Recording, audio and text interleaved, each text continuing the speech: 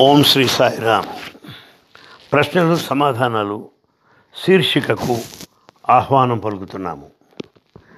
మీరు చూపించేటువంటి శ్రద్ధకు, మీ భక్తికి ఎంతో ఆనందాన్ని ప్రకటిస్తూ, ఎంతో సంతృప్తిని తెలియబరుస్తూ, ఇలాంటి ప్రోత్సాహాన్ని మున్ముందు కూడా అందించవలసిందిగా కోరుతున్నాను.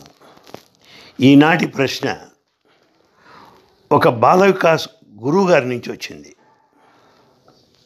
ఆమె గృహిణి, పాఠశాలలో ఉపాధ్యాయురాలు, ఒక ప్రక్కన బాల వికాస్ గురువుగా కూడా ఉంటున్నారు. ఆమెకు వచ్చిన ప్రశ్న ఏమి అంటే, బాబా గారు మా నుండి ఏమి ఆశిస్తున్నారు? ఒక గృహిణిగా, ఒక బాల వికాస్ గురువుగా స్వామికి నచ్చేవేవి, వారు మా నుండి ఆశించేటువంటి గుణాలు ఏవి అని అడిగినట్టుగా నాకు అర్థమైంది. చాలా చక్కని ప్రశ్న. మీకు ముందుగా ధన్యవాదాలు తెలియజేస్తున్నాను. దయచేసి ఇతర గురువులకు కానీ, సాటి భక్తులకు కానీ తెలియజేయండి. ఈ ప్రకారంగా ప్రశ్నలు పంపమని నా విన్నపాన్ని తెలియచేయండి. మీకు సమాధానం తెలియజేస్తాను. ముందుగా గృహిణిగా స్వామి మన నుండి ఏం ఆశిస్తారు, ఎలా ఉండాలంటున్నారు అనే విషయం తెలియజేస్తాను. ఇంటి బాధ్యత అంతా వహించేటువంటి ఆమె భార్య అని పిలువబడుతోంది. భారాన్నంతా వహిస్తున్నది ఆమె భార్య అయింది.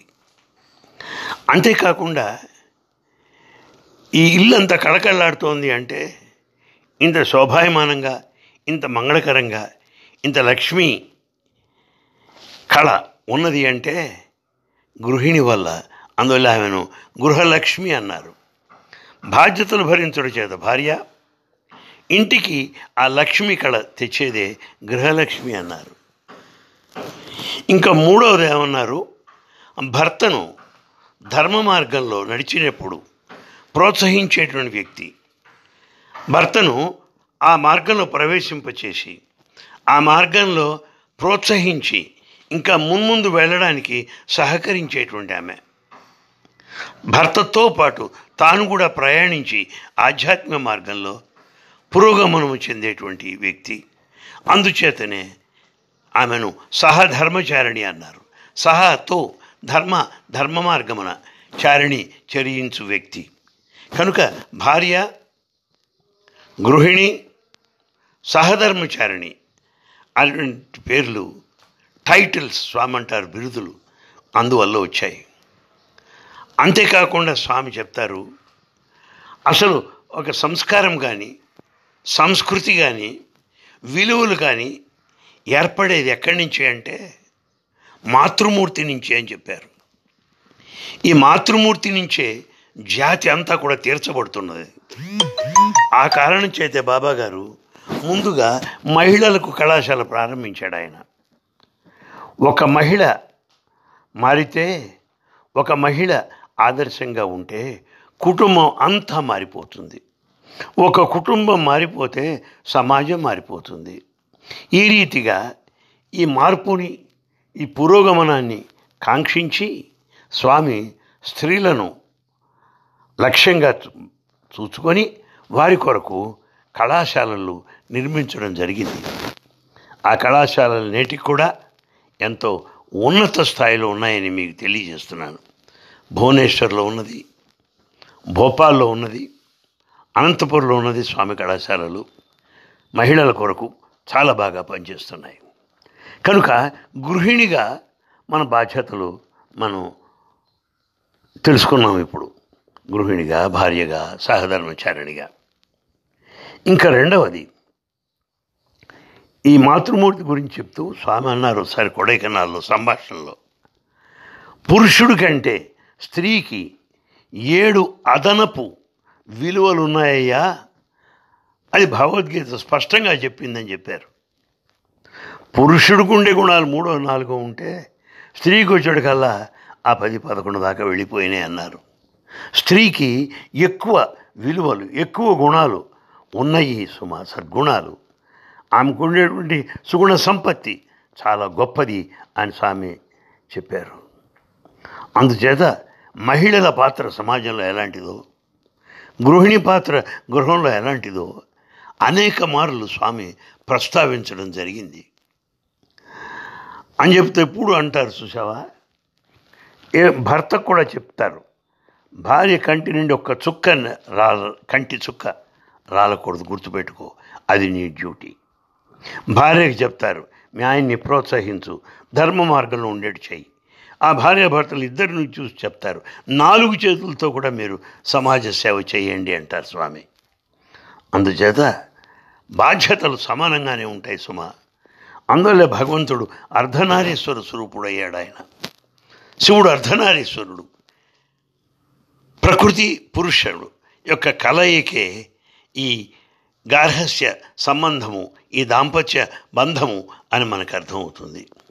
ఇంకా గురువుగా మీ బాధ్యతలు ఏమిటి స్వామి, ఏం ఆశిస్తారని చెప్పారు. బ్రహ్మ సృష్టి చేయు బ్రహ్మాండములనెల్లా. ఈ బ్రహ్మాండం అంతా సృష్టించిన వాడెవరు? బ్రహ్మ. విష్ణువన్ని పెంచి వృద్ధి చేయు. సృష్టింపబడినటువంటి ఈ సృష్టినంతా పెంచి పోషించేవాడు విష్ణువు. శివుడు త్రుంచివేయు పాపిష్టి జీవులా. శివుడు త్రుంచివేయు పాపిష్టి జీవులా. ఈ పాపిష్టి జీవులందరూ కూడా లయం చెందుతారు. లయకారకుడు శివుడు. అనగా ఏమిటనమాట, గురువు ఈ మూడింటనే, ఈ 3 లక్షణాలు గురువులోనే ఉన్నాయట. సృష్టి స్థితి లయములు కూడా గురువులోనే ఉన్నాయంటారు స్వామి. అంటే ఏమిటి, తమ దగ్గర ఉన్నటువంటి శిష్యుల్లో మంచి గుణాలు పెంపొందించి మంచి గుణముల యొక్క ఆ విత్తనములన్నీ వాళ్ళ హృదయ క్షేత్రములలో నాటి అవన్నీ కూడా చక్కగా ఆనంద ఫలాలు అందించే రీతిగా ప్రప్రథమంలో హృదయ క్షేత్రంలో బీజాలు నాటేది గురువు కనుక బ్రహ్మ అన్నారు, గురు బ్రహ్మ అన్నారు. ఆ తరువాత అంతటితో ఆగలేదు. ఈ పిల్లల్లో ఉన్న మంచి గుణాలను ప్రోత్సహించి వాళ్ళని ఎంతో మున్ముందు ఇంకా రోజు రోజుకి వృద్ధి చెందేటట్టుగా వారికి ఉండేటువంటి సద్గుణములు పెంపొందించే రీతిగా వాళ్ళకు ప్రోత్సాహములు అందించాలి. ఆ రకంగా గురువే విష్ణుమూర్తి అని చెప్పారు.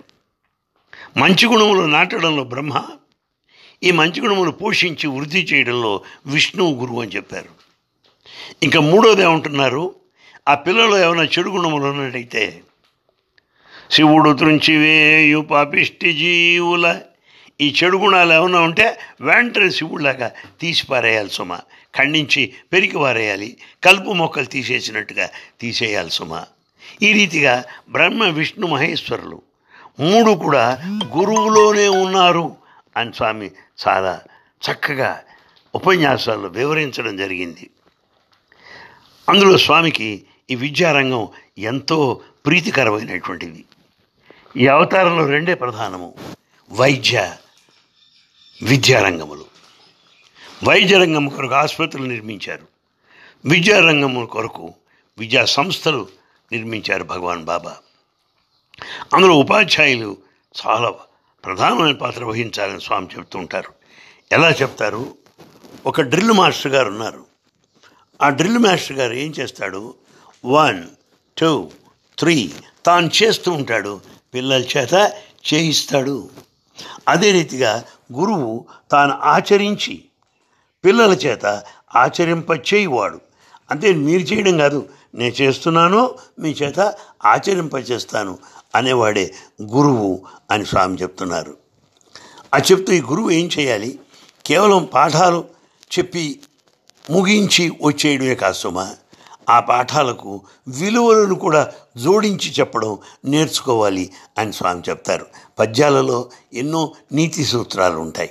ఈ పద్యాలు బోధించేటప్పుడు ఆ నీతి సూత్రాలు చెప్పవచ్చు. చరిత్ర హిస్టరీ చెప్పేటప్పుడు ఆ చక్రవర్తుల యొక్క సద్గుణములు గురించి మనం ప్రధానంగా చెప్పవచ్చు. సైన్స్ ఉంది, సైన్స్ చెప్పేటప్పుడు కూడా ఈ సైంటిఫిక్ లాస్లో కూడా ఆ సిద్ధాంతముల్లో ఉండేటువంటి మర్మాన్ని, న్యూటన్స్ లా ఉంది, for every action there is equal and opposite reaction అన్నప్పుడు ప్రతిచర్య ఉంటుంది అని చెప్తూ ఏం చేస్తావో అది నీకు వస్తుందిరా, ఏ విత్తనాలు నాటుతావో ఆ ఫలాలే నీకు వస్తాయిరా అని చెప్పగలగాలి. అంటే మన విద్యాబోధన విలువల పరంగా కొనసాగాలి అని స్వామి చెప్తారు. ఇదే సత్యసాయి యొక్క విద్యాబోధనా విధానము. దీన్నే ఇంటిగ్రేటెడ్ సిస్టమ్ అన్నారు, దీన్నే వాల్యూ బేస్డ్ ఎడ్యుకేషన్ అన్నారు, దీన్నే ఎడ్యుకేషన్ ఇన్ హ్యూమన్ వాల్యూస్ అన్నారు. పైగా అంటాడు స్వామి ఒక మాట, రాయి ఉన్నది, దానికి ఆకారమా పాడ, ఒక బండ, ఆ బండను ఆ ఉలి సుత్తి పెట్టుకుని శిల్పి ఒక సుందరమైనటువంటి విగ్రహంగా తీర్చిదిద్దుతాడు. అదే రీతిగా పాఠశాలలో మన దగ్గర వచ్చే పిల్లలంతా వీళ్ళు ఒక రాళ్లలాగా వస్తారు. వాళ్ళకి బోధన శిక్షణ, ఈ ఉలి సుత్తి పెట్టి బోధన శిక్షణ ద్వారా ఆ బండల్లాగా ఆకారం లేనటువంటి ఆ బండలను సుందరమైనటువంటి ఒక శిల్పాల్లాగా ఎలా శిల్పి తీర్చిదిద్దుతాడో అదే రీతిగా మన పిల్లలను కూడా అద్భుతమైనటువంటి ఆదర్శమైనటువంటి యువకులుగా పౌరులుగా తీర్చిదిద్దవలసిన బాధ్యత మనది అంటారు. అంతేగాక స్వామి మరొక విషయం కూడా చెప్తారు. మన పిల్లలలో మనం వాళ్ళు చెప్పవలసింది తల్లిదండ్రుల పట్ల విధేయత ఎలా ఉండాలి, తల్లిదండ్రులు ఎలా గౌరవించాలి, మాతృదేవో భవ పితృదేవో భవ అనే మాట లేక అంతరార్థం ఏమిటి, దాన్ని ఆచరణాత్మకంగా ఎలా చూపించాలి, ఏ రకంగా ప్రదర్శించాలి అని చెప్పాలి. గురువుల పట్ల ఎంత వినయ విధేయతలు కలిగి ఉండాలి, ఆచార్య దేవోభవ అనేది ఎలా ఉండాలి అనేది కూడా మన బిడ్డలకు నేర్పాలి. సమాజంలో పెద్దలను గౌరవించవలసిన అవసరం ఉన్నది. ఈనాడు నువ్వు ఎవరినైతే గౌరవిస్తావో రేపు నీవు కూడా గౌరవింపబడతావు అనే విషయాన్ని గుర్తించు. ఈనాడు నువ్వు ఎవరైనా తిరస్కరించినట్లయితే రేపు నిన్ను సమాజం తిరస్కరిస్తుంది అన్న విషయాన్ని గుర్తించు. ఆ విధంగా పెద్దల్ని కూడా మనం దృష్టిలో పెట్టుకొని మన పిల్లలు వాళ్ళని ఎట్లా గౌరవించాలో వాళ్ళకి నేర్పరచవలసినటువంటి అవసరం ఉపాధ్యాయులుగా మనకు ఉన్నది. మరొక విషయం కూడా చెప్తారు, దేశ సంస్కృతి దేశభక్తి పిల్లలకు మనం నేర్పవలసిన అవసరం ఉన్నది. చిన్నప్పటి నుంచే చాలా చాలా ప్రధానమైనటువంటిది ఈ బిడ్డలకు. యుగ యుగాంతరముల నుండి ఖ్యాతి భరత భూమాత కీర్తి సాయి సిద్ధాంతముల చేత వన్నెపెట్టుడు మీరిక సున్నితముగా.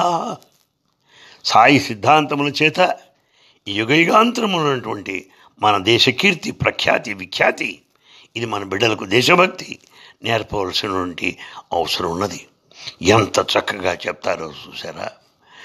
ఆయన చెప్తారు, సంగీత సాహిత్య శాస్త్రీయ విద్యలందు ధీశక్తి చూపిన దివ్య భూమి. ఏమిరా ఈ భూమి అంటే, సంగీత సాహిత్య శాస్త్రీయ విద్యలందు ధీశక్తి చూపిన దివ్య భూమి, చిత్రకళలతోడ చిత్రమయ్యున్నట్టి చిత్రభూమి, పాశ్చాత్య వీరుల పరద్రోలించియు స్వాతంత్రముగన్న సమరభూమి. ఎంత గొప్పగా చెప్తాడు. దేశభక్తి స్వామి పద్యాల నుంచి మనం నేర్చుకోవాలి. కనుక ఈ చదువు అనేది కేవలం పొట్టకూటికో ఏదో డిగ్రీల కోసమే కాకుండా వాటి విలువల పరంగా ఈ దేశభక్తి పరంగా కూడా మనం వాళ్లకు నేర్పవలసిన అవసరం ఉన్నది. విలువలు కూడా ఈ మన పాఠాల్లో జోడించి పిల్లలకి చెప్పాలి. సత్యధర్మ శాంతి ప్రేమలు లేకున్న విద్యలన్నీయు నేర్చిన ఫలము సున్నా. ఈ సత్యధర్మ శాంతి ప్రేమలు ఎందుకు ఈ విద్యలను అంత దండగా. అందువల్ల education is for life and not for a living. విద్య అనేది జీవితం కొరకే కానీ జీవనోపాధి కొరకు కాదు. జీవితం కొరకు. అది స్వామి చెప్తారు. అంచేత ఉపాధ్యాయుడికి యొక్క గురుతర బాధ్యత తలుచుకుంటే నేను ఎంతసేపు అయినా మాట్లాడగలను, ఎన్ని రోజులైనా మాట్లాడగలను.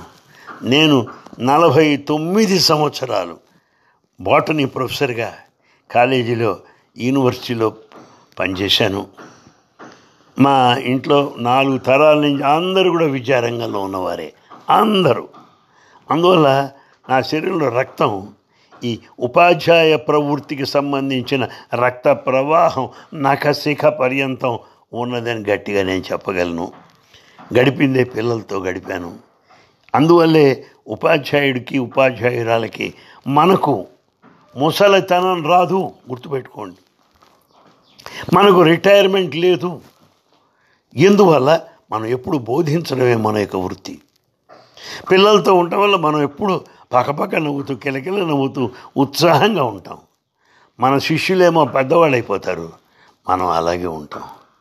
ఇది మా సామాన్య విషయం కాదు.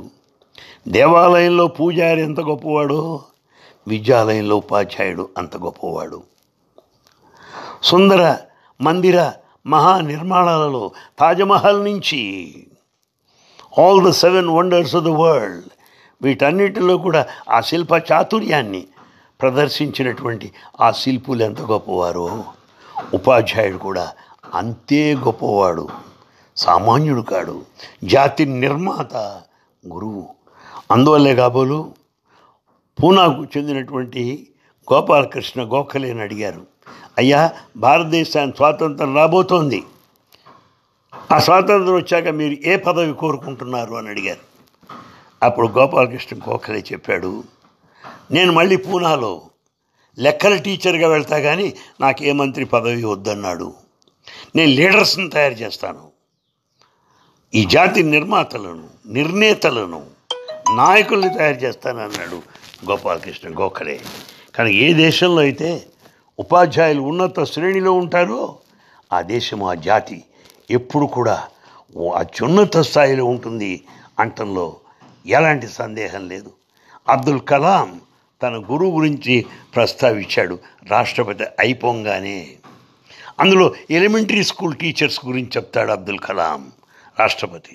అంటే నన్ను ఇంత వాణి చేసిన వాళ్ళు అనే విషయాన్ని మనం గుర్తించాలి. అసలు నాకు ఇంకోటి జ్ఞాపకం వస్తుంది. బ్రిటిష్ రాజ్యంలో ఇంగ్లాండ్లో చార్లెస్ అనే రాజు ఉండేవాడు. ఆ రాజు ఒక స్కూల్ సందర్శించడానికి వెళ్ళినాడు. వెళ్ళినప్పుడు ఆ స్కూల్ మాస్టర్ గారు వర్డ్స్వర్త్ ఆ పోయిటరీ చెప్తున్నాడు. రాజుగారు వచ్చాడన్న సంగతి మర్చిపోయాడు. ఆయన తాను పాఠాలు చెప్తూనే ఉన్నాడు. రాజుగారు వచ్చి వెళ్ళిపోయాడు. ఈ లోపల ఇతర టీచర్లు వచ్చేరా, రాజుగారు వస్తే నీకు లెక్కలేదా, నువ్వు నిలబడక్కర్లేదా, నీ టోపీని కాస్త తీసి అభివాదం చేయక్కర్లేదా, ఇలా నిర్లక్ష్యంలో ఉన్నారని అంటారు. అప్పుడు ఆ టీచర్ అంటాడు, నా క్లాసులో 40 మంది రాజులు ఉన్నప్పుడు ఈ రాజును వదిలిపెట్టి నేను ఎట్లా వస్తానండి అంటాడు. అది టీచర్ అంటే. కనుక ఇప్పటికీ స్వస్తి చెబుతూ మున్ముందు టీచర్ బాధ్యత ఇంకా తెలుసుకుందాం. సాయిరామ్.